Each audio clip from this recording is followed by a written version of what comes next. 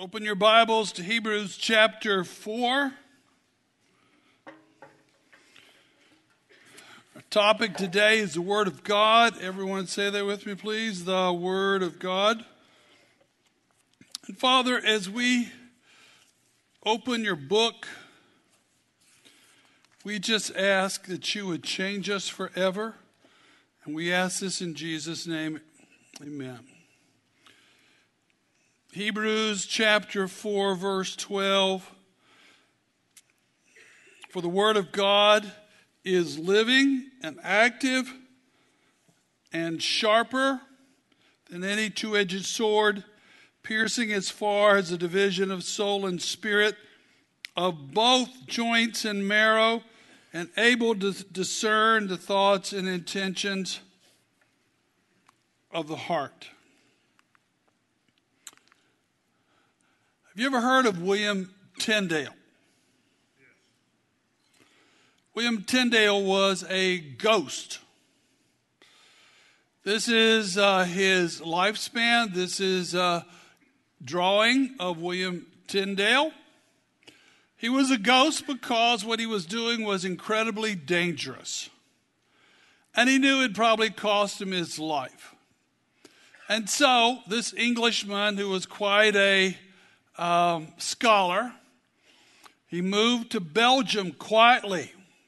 No one knew where he lived. No one knew his address. And his illegal activity was he was translating the Bible into English. Can you imagine? So that's why he was a ghost, doing quietly his translation work. You see, Tyndale was raised a Catholic, as many people in his age.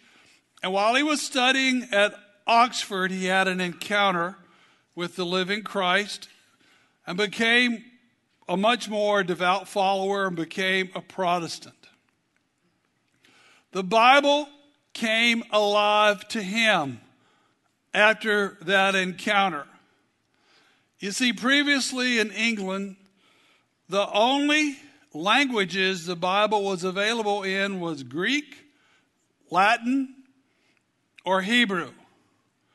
And he was a scholar. He knew all three languages. The clergy were the only ones, priests, only ones who could read the Bible. The Bible was not available.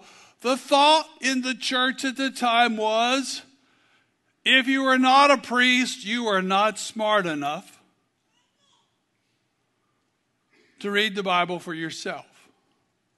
It was demonic. It was absolutely demonic. So William Tyndale's vision was to translate the Bible into every man's language there in Great Britain. And this is maybe his most famous quote. I'm planning to cause a poor plowboy working in the field to do more about the Bible than the Pope does. Now that's quite a goal. This is a copy of the translation of the New Testament into English, the very first translation. A copy sold some time back, and I think it was sold for $46,000. It took Tyndale another 10 years to translate the Old Testament. He just stayed at it, methodical. He was a plotter. Ultimately, he was lured back to his homeland, to England, under false pretenses. And when he got there, he was arrested. He was imprisoned and found guilty of heresy. He was sentenced to death by strangulation at age 42. And let me show you how hated he was. After he was dead, they tied his corpse to a pole and burned his corpse to ashes to make an example. Do you know why he was executed?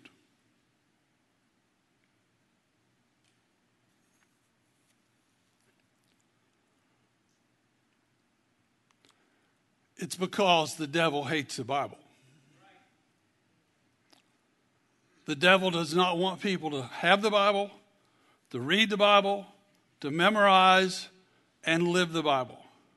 The enemy hates the Bible because he knows it's the scriptures that change people's lives. We have a battle today in our country. The enemy wants to take the Bible out of people's hands, just out of sheer neglect. And Tyndale counted the cost because he knew if he did what was in his heart, sooner or later they would catch him and they would execute him, and they did. But let me tell you why he did it. He wanted to give the eternal Word of God into the hands of the English-speaking world, so the English-speaking world could be blessed. Now, people wrongly believe that the English-speaking world has been blessed for a lot of reasons, but let me tell you, there's one reason it's been blessed. It's because they've had the Word of God. And this country, for hundreds of years, has been blessed because we've had the Word of God. Now, if a family or a denomination or a church or a husband or a youth group decides to let go of and release the Bible, here's what happens. You go from thus says the Lord. Everyone say with me, thus says the Lord.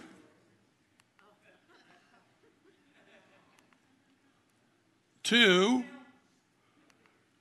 this is what I think. And that's where our country is today. Judges talks about there was a time where every man did what was right in his own eyes. And that only brings ruin and heartache.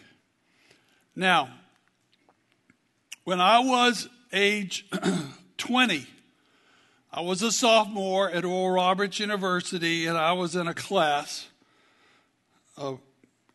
on studying the Bible. I remember the professor, Steve Durasov. He was Russian background. And he asked in that class of 300, how many students had read the Bible all the way through? And if they'd read it all the way through, asked them to stand up. And immediately half the class, 150 college students, stood up. Then he said, if you've read it through at least twice, I want you to remain standing. Everybody else, sit down. Guess what?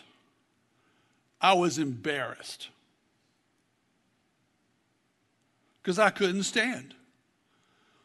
I had been a Christian 24 months and had not read the Bible all the way through.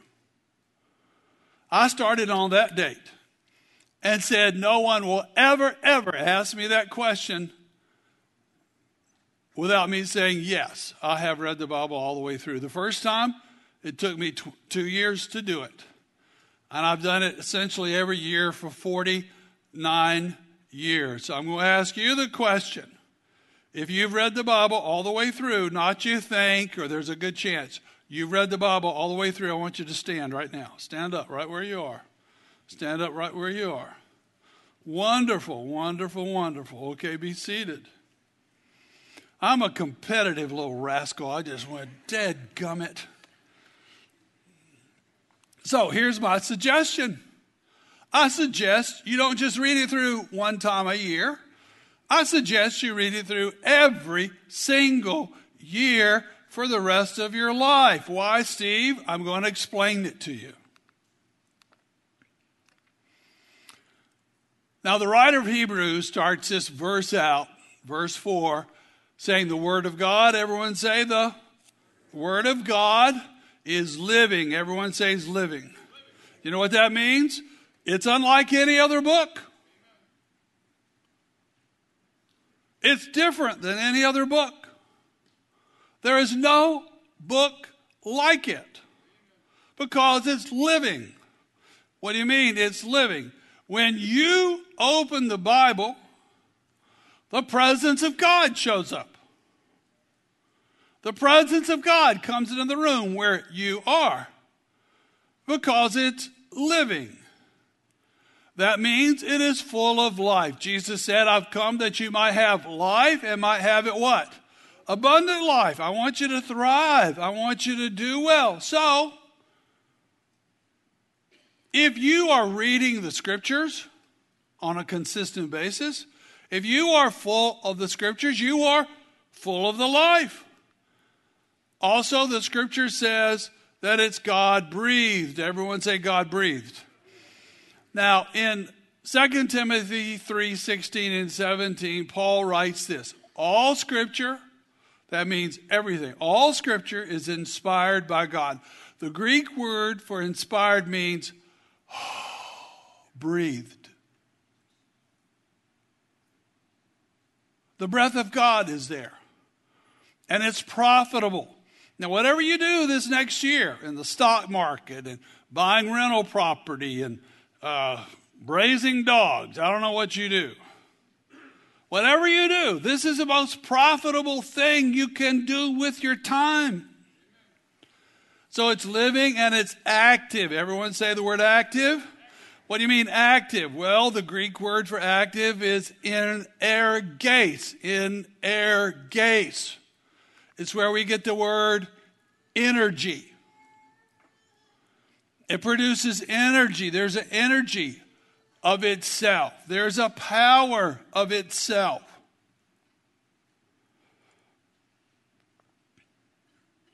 Here I was, a drunk 18-year-old outside of a bar. There was 2 street preachers sharing the gospel in a college town. I don't know what happened. My heart got pierced. My heart got pierced by the word of God.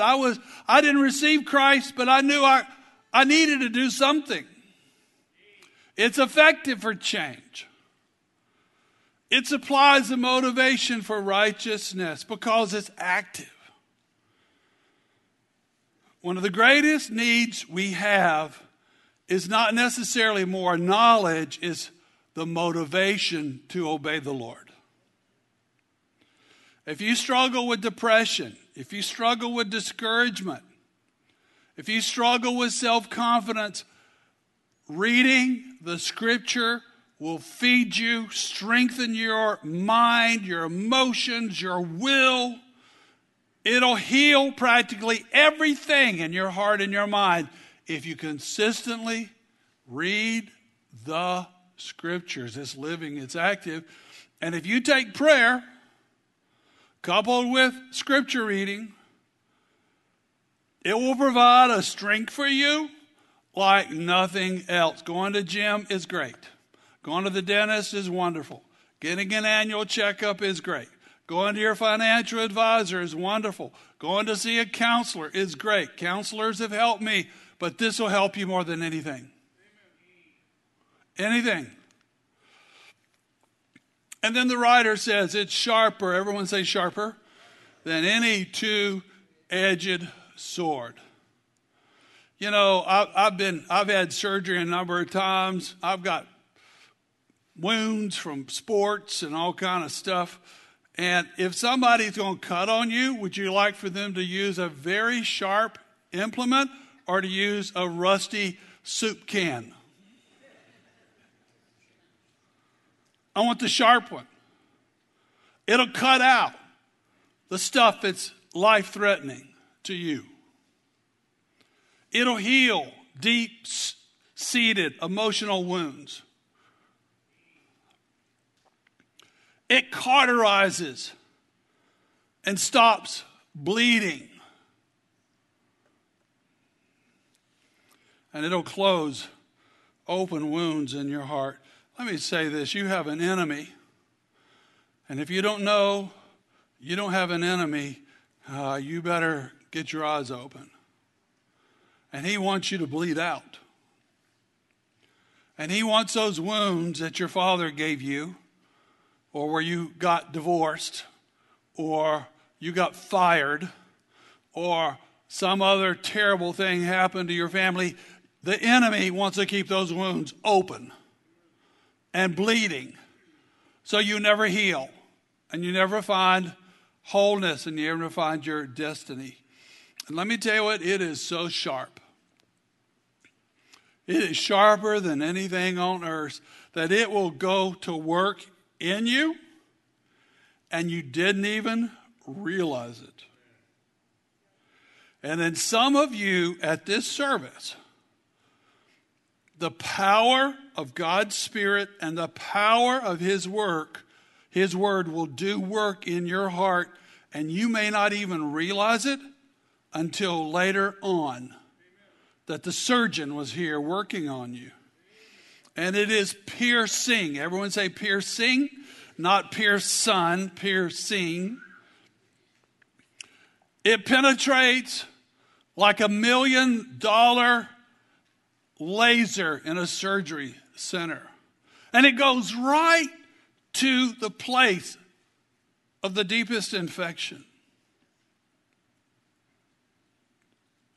Because the Holy Spirit knows where you need to work. It'll slice through barriers. It'll break up obstacles. And our enemy, the devil, has construction crews that do nothing but constantly 24/7 put up barriers in people's families, in churches, in nations, in our own heart toward God.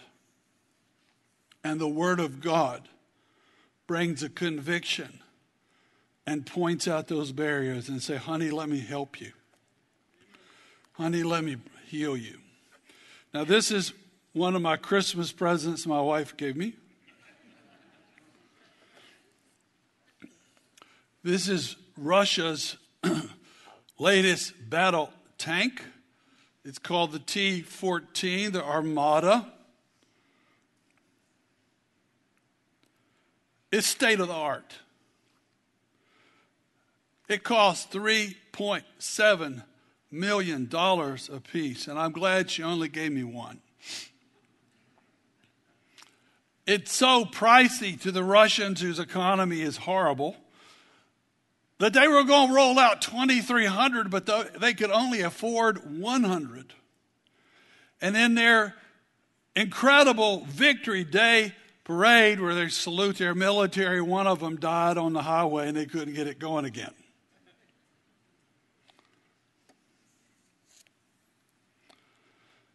This is two of the T-14s, but our country and other countries have developed the nastiest, orneriest anti-tank weapon available, and it's this.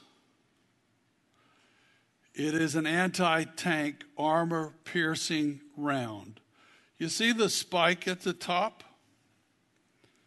The spike is the part that does the damage, and it's about this long.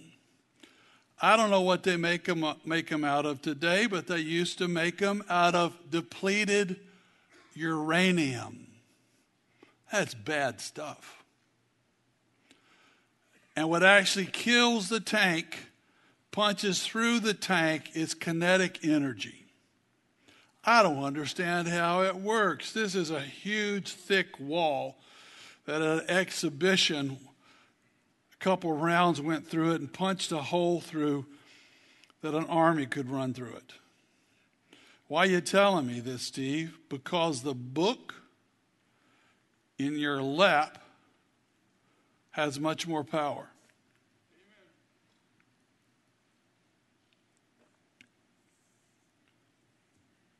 And you've never read it.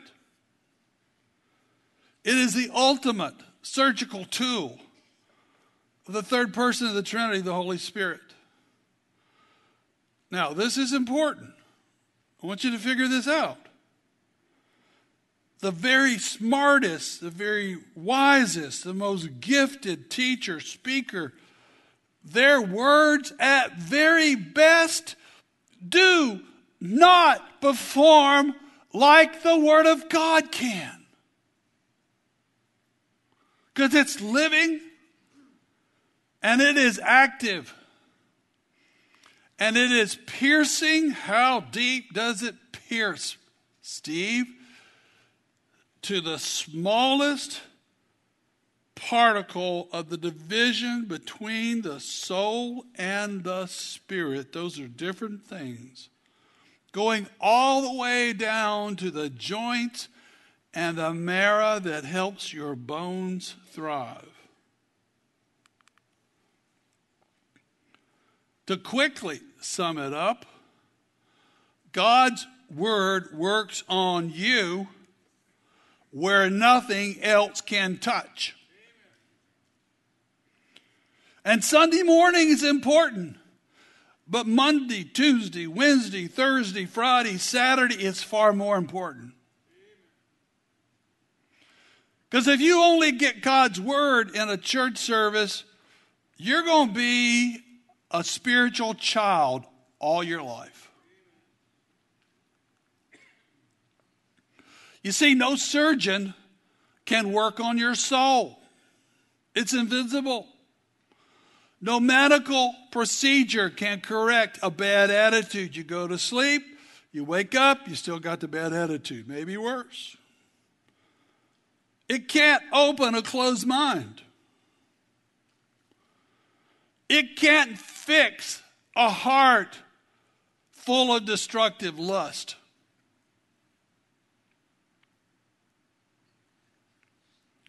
Or a rebellious spirit. Or deal with the hypocrisy that every one of us deal with. Can't do it. Can't touch greed. Can't touch hatred. Can't touch an unforgiving heart. But God's word can. God's word can. And then point number 6, it has an ability that's amazing. It's able to judge or discern the secret thoughts and intentions that we all have. You see, I'm just going to confess, I'm not really good at discerning where I really am. I think I'm better than I am. Or I think I'm worse than I am. I think I'm this when I'm not that at all. And none of us that I know of are very good at that because we all have this business called lies in our head. Do you have any lies in your head? If you don't know that you have lies in your head, you've been lied to. You have a lot more than you know you do. Do you know what lies in your head are called in the Bible? Strongholds.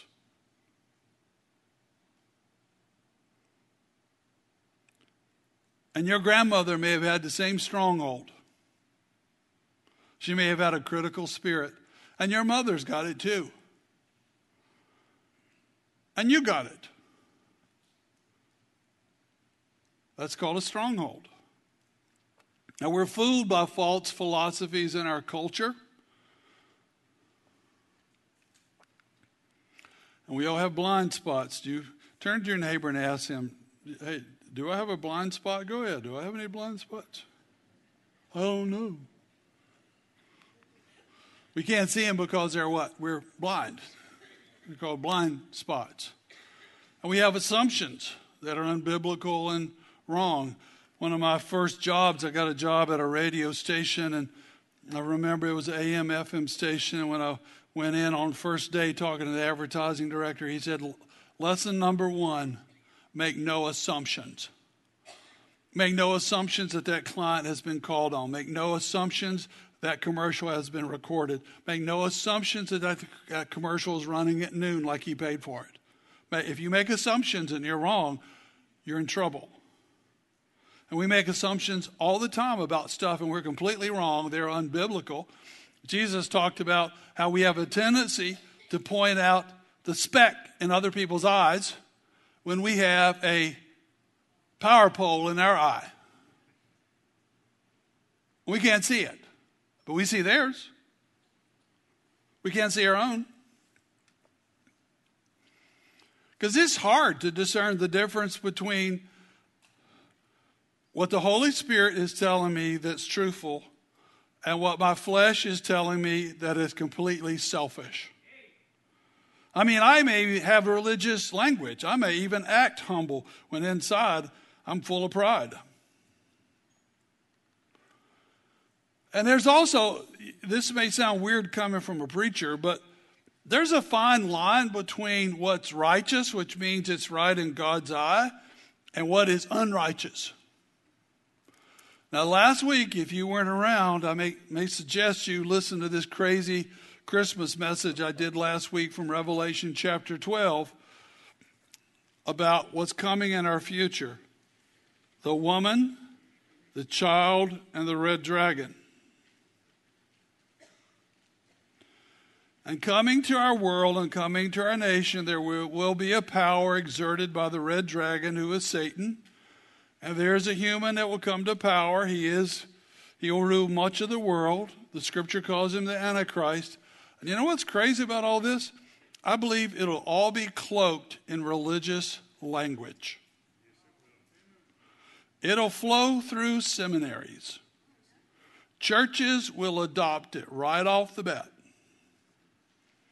Because we will have such a crisis in our country that this guy's going to come and have the answer. I think, I'm not making predictions about what we went through last year as a nation with this plague stuff. Airports closed, banks closed, schools closed, churches closed in 1 week. Government telling us what we had to do. Now, I've been vaccinated because I'm going to have to travel in missions, and I knew I wasn't traveling without it. But whenever a country and companies say, you're going to take this or you're not working, I think we're kind of getting set up. We're getting set up for the future. This is kind of a test case. Now, here's the point of all this. Pay attention. Our country and churches and people that call themselves Christians are so biblically illiterate. They, by the majority, will fall into that trap because they do not know what this book says. So I'm just it's not about this. I'm telling you, read the book. Read the book for yourself. And then it talks about heart. Now, why is the last phrase heart? Because practically every issue you will ever have and I will ever have, it's always a heart issue. Well, I got marriage problems. No, you don't have marriage problems. You have heart problems. Well, I got money problems. Honey, you don't have money problems. If I turned around and gave you $1 million, it would be gone in 12 months and you'd be in the same place. You don't have money problems, you have heart problems. Well, I got a problem with my boss at work. You may, but your issue is, it's your heart. What is Jesus saying to you to do? I want you to read this verse with me, please. Watch over your heart with all diligence, for out of it flows the issues of life. Everything flows out of your heart. This book keeps your heart close to God. This book gives you perspective. So, I'm making a recommendation. My family did not read the Bible growing up. My family did not pray. We were just good, moral people who went to church because nobody ever spoke to us like this. Now, I'm telling you, the healthiest thing you can do is get a daily dose of this if you want to stay healthy on all levels and you want to prosper. What does prosper mean? It means you do well. Your marriage prospers. You prosper on the inside. You prosper in your friendships. Now let me give you 3 pictures of God's word that'll help you. First picture, it's like a mirror, a holy mirror. The mirror tells the truth about your attitudes. The book, it's a mirror. it talks about the rightness of your actions. Or have you ever got up one morning after reading the Bible and, boy, you were just convicted, man, I should have never said that. What was I thinking? Or the kindness or lack of kindness of your words. Or the secrets of your thought life.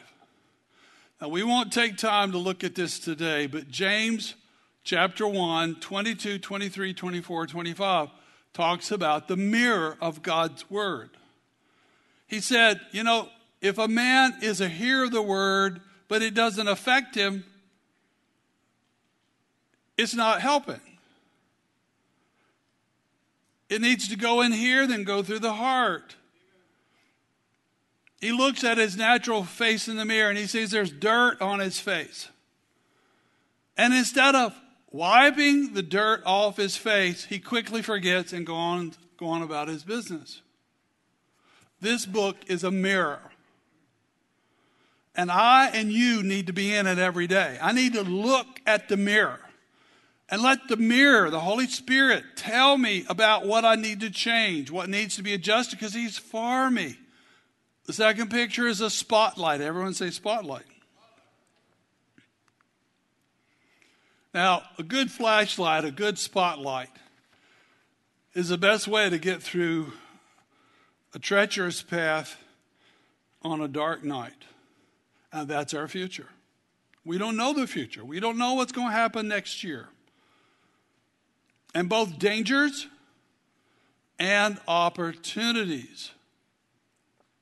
If my heart is not good, because I've not been in the mirror, I've not been with the searchlight, I will miss the opportunities to help people. And God is the one that set up the opportunities, but I just missed them because my heart was about me, not about Him and others. And the searchlight will help you take course corrections.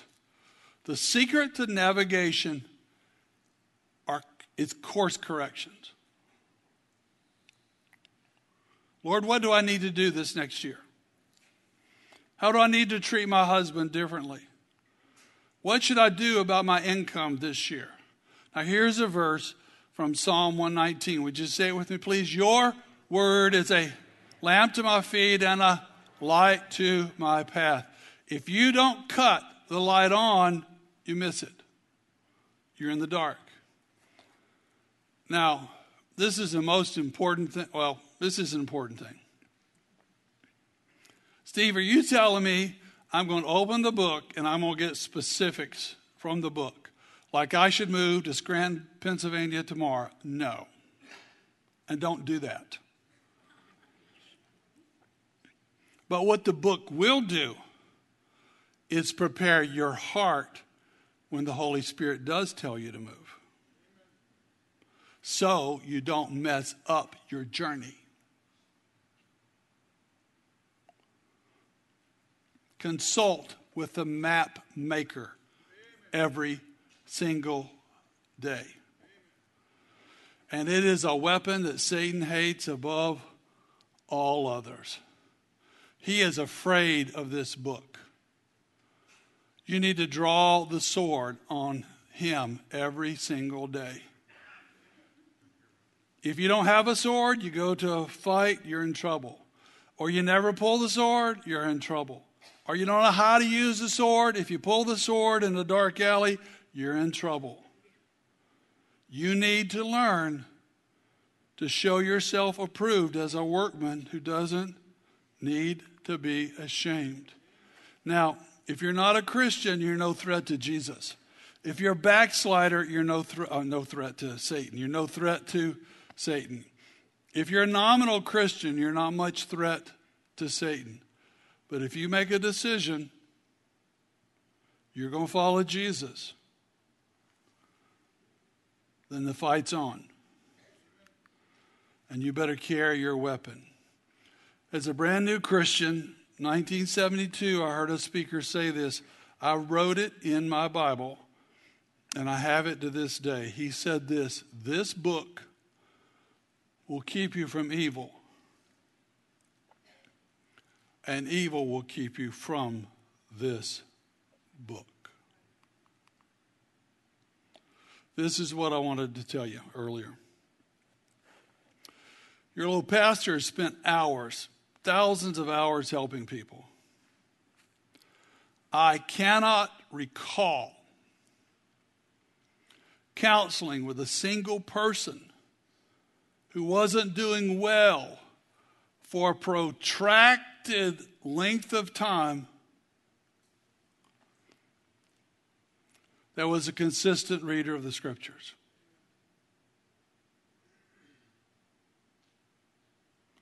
Sometimes I'll ask them, are you a follower of Christ? Yes, I am.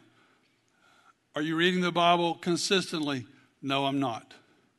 Do you have a strong prayer life? No, I do not. Are you in a strong church? No.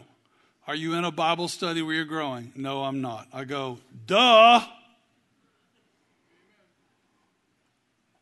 Let's fix those things. So you're not a victim anymore. You're a victor. Now I'm going to make 7 suggestions. You've never read the Bible, don't know how to read the Bible. It's a mystery book to you. How do I start? I'm going to give you 7 suggestions. Find a readable version. This is a paperback, English Standard Version. We have some of them out on the counter. I'll give you one. It's readable. It's accurate. It will feed your soul. Next, mark it up. Everyone say mark it up. If you have a pen in your hand, the Holy Spirit will go, she's paying attention. Second, if you're new to the faith or you don't know much about the faith, like I did growing up in church, new folk should read the New Testament through several times before they tackle the Old Testament. The Old Testament is just as true, just as powerful, but a lot of the truth is in symbolism. And if you don't know what they're talking about, you'll get lost. Point number 3. Good habit. Before you start reading the Bible, pray this simple prayer before you read. Lord, today teach me. I'm listening. Teach me. And if you do that short prayer, he will show up and teach you. 4, read when you are most fresh. I'm a morning person. If I don't get my Bible reading done in the morning, it may not get done. 5, don't read randomly.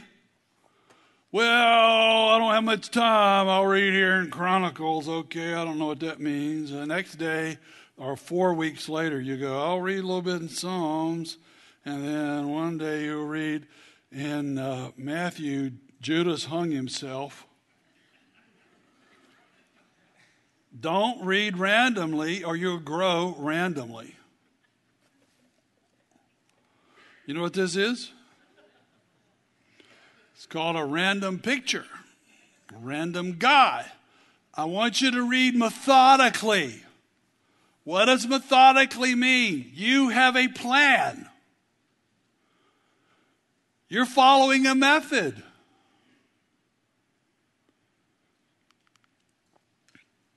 Use a card as a bookmarker. I do this every Monday morning. I'll write down the days of the week, and I'll write down how many chapters I read every day. I will maybe put 2 months' worth on a card, 4 by 6. Why do you do that? If I say it's important. And I look back and a whole month later, I've not spent any time in the Bible, then it must not be important. 6, set a goal for how many chapters you're going to read daily. New Christians, I go, just honey, 1 chapter a day. Read 1 chapter. You get where you enjoy that, go to 2. You get where that means a lot, go to 3. Start with just 1 chapter. Don't do too much. If you miss a day, don't panic. Get up and read the next day.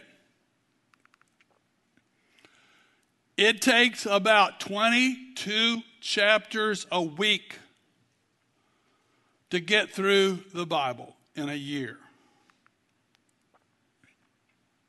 About 3 chapters a day. 7. Worship team, would you guys come on out, please? Don't try to understand everything in the book. Don't try to understand everything you're reading. It will mess you up. Because some of the stuff is for later, not for today. Try to remember one thing and focus on that as you go away to pray. And remember, just reading, even if you don't remember anything, you will feel stronger every single time because it's living and active. It is living, so it feeds your living spirit. It feeds your living soul, your mind, will, and emotion. Since I used to be bound by depression, I found my depression pretty much vanished with my Bible reading. Because the Bible is living and it is active. Let me tell you this story before we close in prayer. A house I built 30 years ago. I had a contractor who just walked off the job and he'd done half the job. And I was in trouble. I had a friend that had done some work. He'd built a deck for me. And he told me, my dad has a crew. He can finish that up for you. So I said, well, tell your dad to come over and talk to me. So his dad came over. He said he could do it. My new friend, who was about 75, was a raging alcoholic. And he had a big, old, ugly mouth on him. And he was an angry man if there ever was an angry man. But he did my work for me. And we became friends. I kind of like rough old boys because I used to be a rough old boy. And for 7 years, I pursued my friend. I ate at his house. We went to lunch. Tried to get him to church. Wouldn't come to church. I went over one night to tell him about Jesus and share the gospel. He was so drunk he couldn't stand up. And I realized, this is not the night to share Jesus with him, even though I still tried. He didn't remember I was there. After 7 years of pursuing my friend, I'm driving home one day and I get this nudge from the Holy Spirit, drive to this town and go see so-and-so. I said, Lord, I'm tired. I've already been trying for 7 years. For goodness sake, give me a break. Let me go when I feel better. Go right now. I said, okay, but you don't know what you're talking about. So I pull up in the guy's driveway. It was summertime. He was sitting in the carport in one of those lawn chairs. He saw me pull up. He stood up, walked out to me. I held my hand out. He shook my hand, and here's what he said.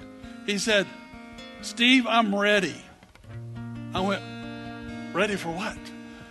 I didn't know what he was talking about. I'm ready. I'm ready for what? You want lunch? He said, I'm ready to get saved and give my heart to Jesus. I said, you are not? Don't mess with me. I'm tired. Don't tell me that. Are you drunk? I wondered, am I drunk? He said, no, I'm serious. I want to give my heart to Jesus. I go, well, when? He said, today. I said, today? Here in your carport? He said, today in the carport. So I'm kind of still mystified. So we're holding hands. I lead him in a 60-second prayer of commitment to the Lord. I didn't even know if anything happened. I said, I'll be back to your house Thursday night. Let's sit down and talk about it. Came back to his house, explained what I thought he did. He kept nodding, made sense. I said, well, we'll figure out what to do. He was so ornery, so wicked, so angry. I couldn't let anybody else from the church go because I'm afraid he'd mess all over him. He was just a rough guy. That Sunday, he walked in church. He'd had a haircut. He bought him a 3-piece suit. He looked like a Boston lawyer or a mafia boss. I didn't recognize him. He walked in, sat on the front row, and his beautiful wife came in too. She gave her heart to Jesus that Sunday. And I said, well, let me help you grow in your faith, so I'll come to your house and we'll do a Bible study together. Again, I didn't know if he wouldn't punch me. I found out my friend who had made millions and lost millions couldn't read and write. And he was abused as a child. So I went every Wednesday to his house for an hour for 1 year.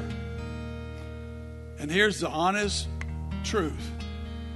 That man and his wife grew faster than anybody I ever mentored in my entire life.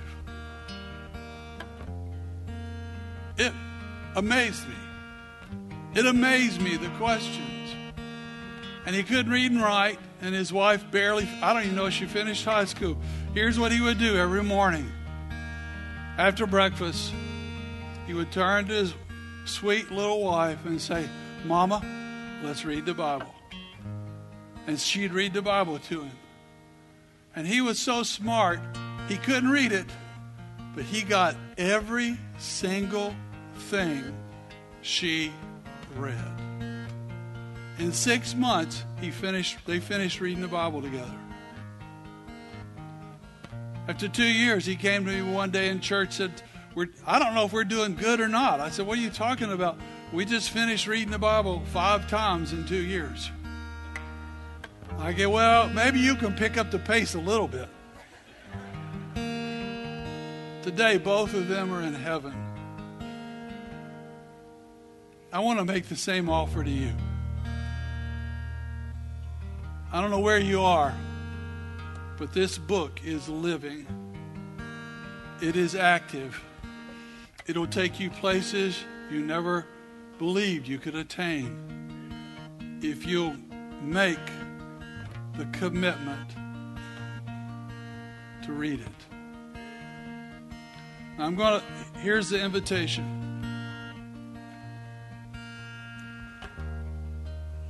If you're willing, I'm going to ask the Lord Jesus to give you a hunger for God's Word you've never had before. If we ask Him, He'll do it.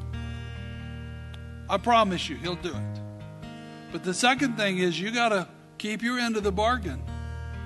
You got to take the best 30 minutes or the best hour of the day and say, Lord, I'm going to be in your book and I'm going to learn to pray.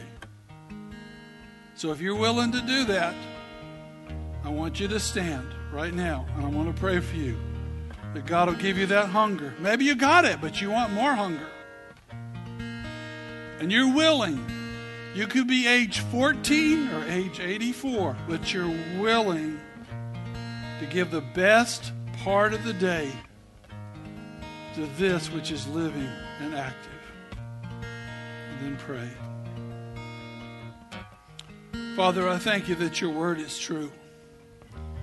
The power of your Spirit and the power of your word has gone out. And opened hearts brought conviction. And there's an energy like never before. So as these have asked, release today a hunger for the rest of their life to know you through the Word of God. And Father, give them a strategy to stay true to giving you the best part of the day so they will grow strong and wise and holy. So release it today by your power. In Jesus' name. Last song, let's stand and let's worship.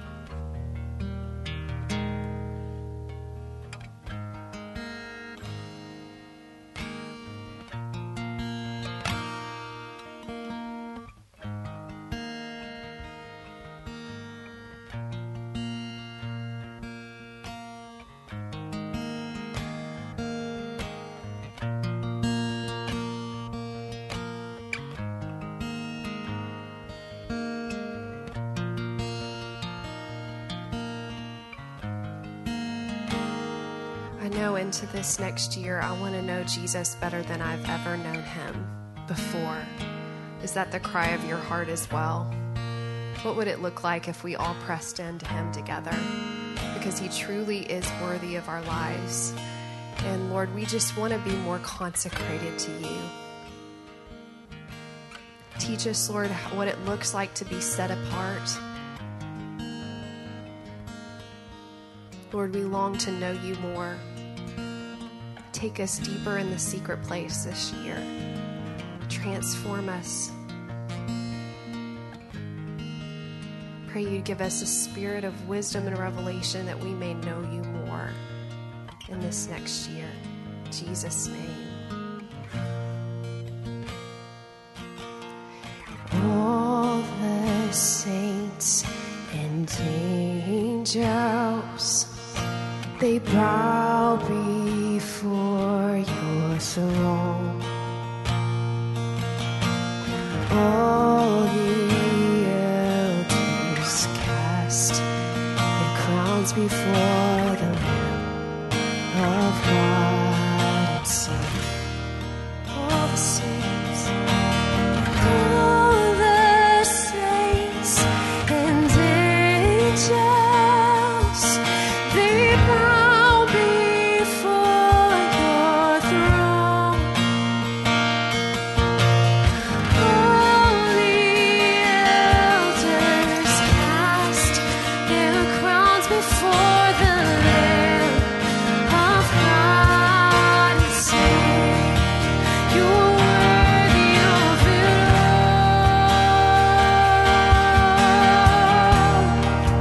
You are worthy of it all.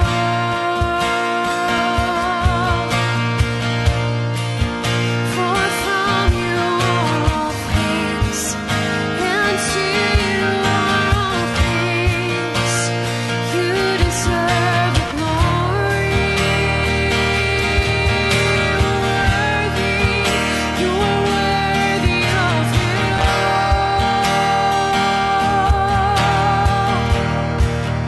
You are worthy of it all.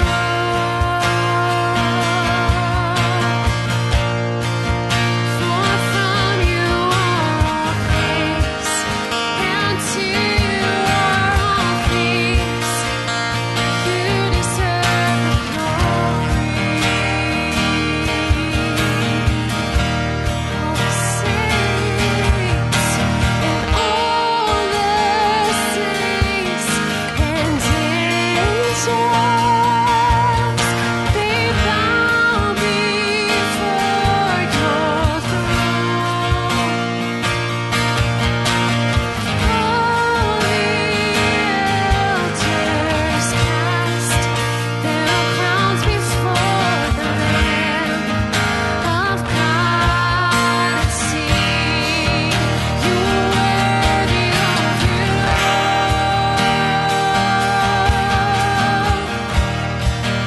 You are worthy of it all. For from you are all things, and to you are all things. You deserve the glory, Jesus. You are worthy of it all. All of our lives, you're worthy. You are worthy of it all.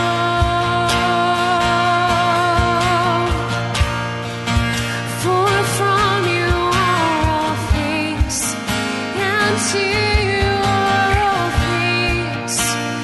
You deserve the glory, Jesus. Day and night, night and day, let incense rise. Day and night, night and day, let incense rise to you. Day and night, night and day, let incense rise. Day and night, night and day, let incense rise. Day and night, night and day, let incense rise. Day and night, night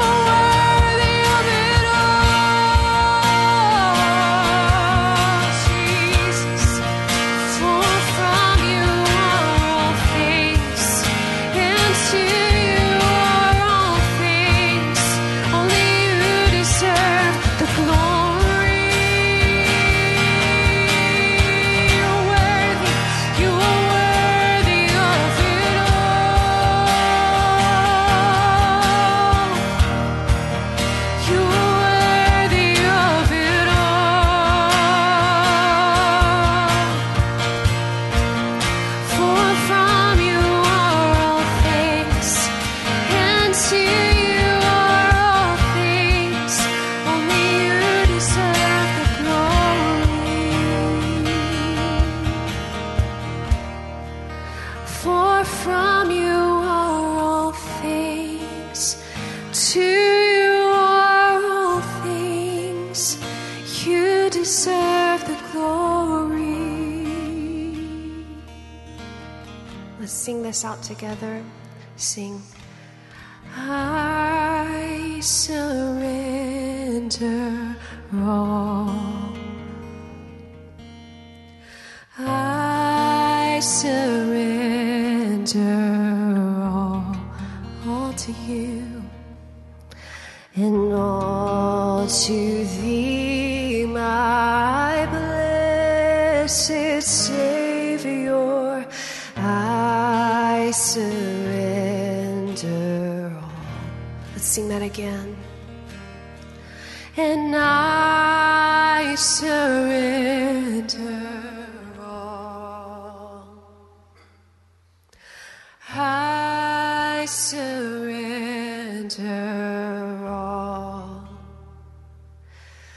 all to thee, my blessed Savior. I surrender all.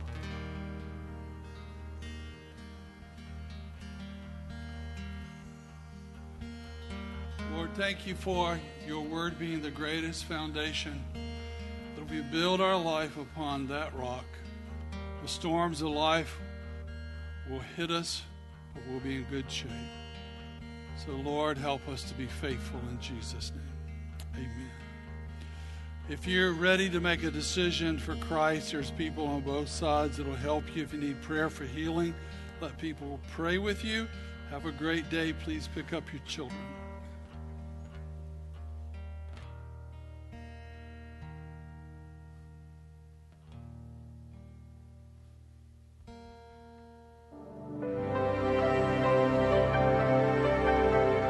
Thank you for joining us at Church of the Savior Online today. We hope you are encouraged to pursue God and grow in your walk with Jesus. If you made a decision to follow Jesus for the first time today, please reach out to us. We would love to help you take your next step. Please visit our website for information on upcoming events and how you can connect with the COS family.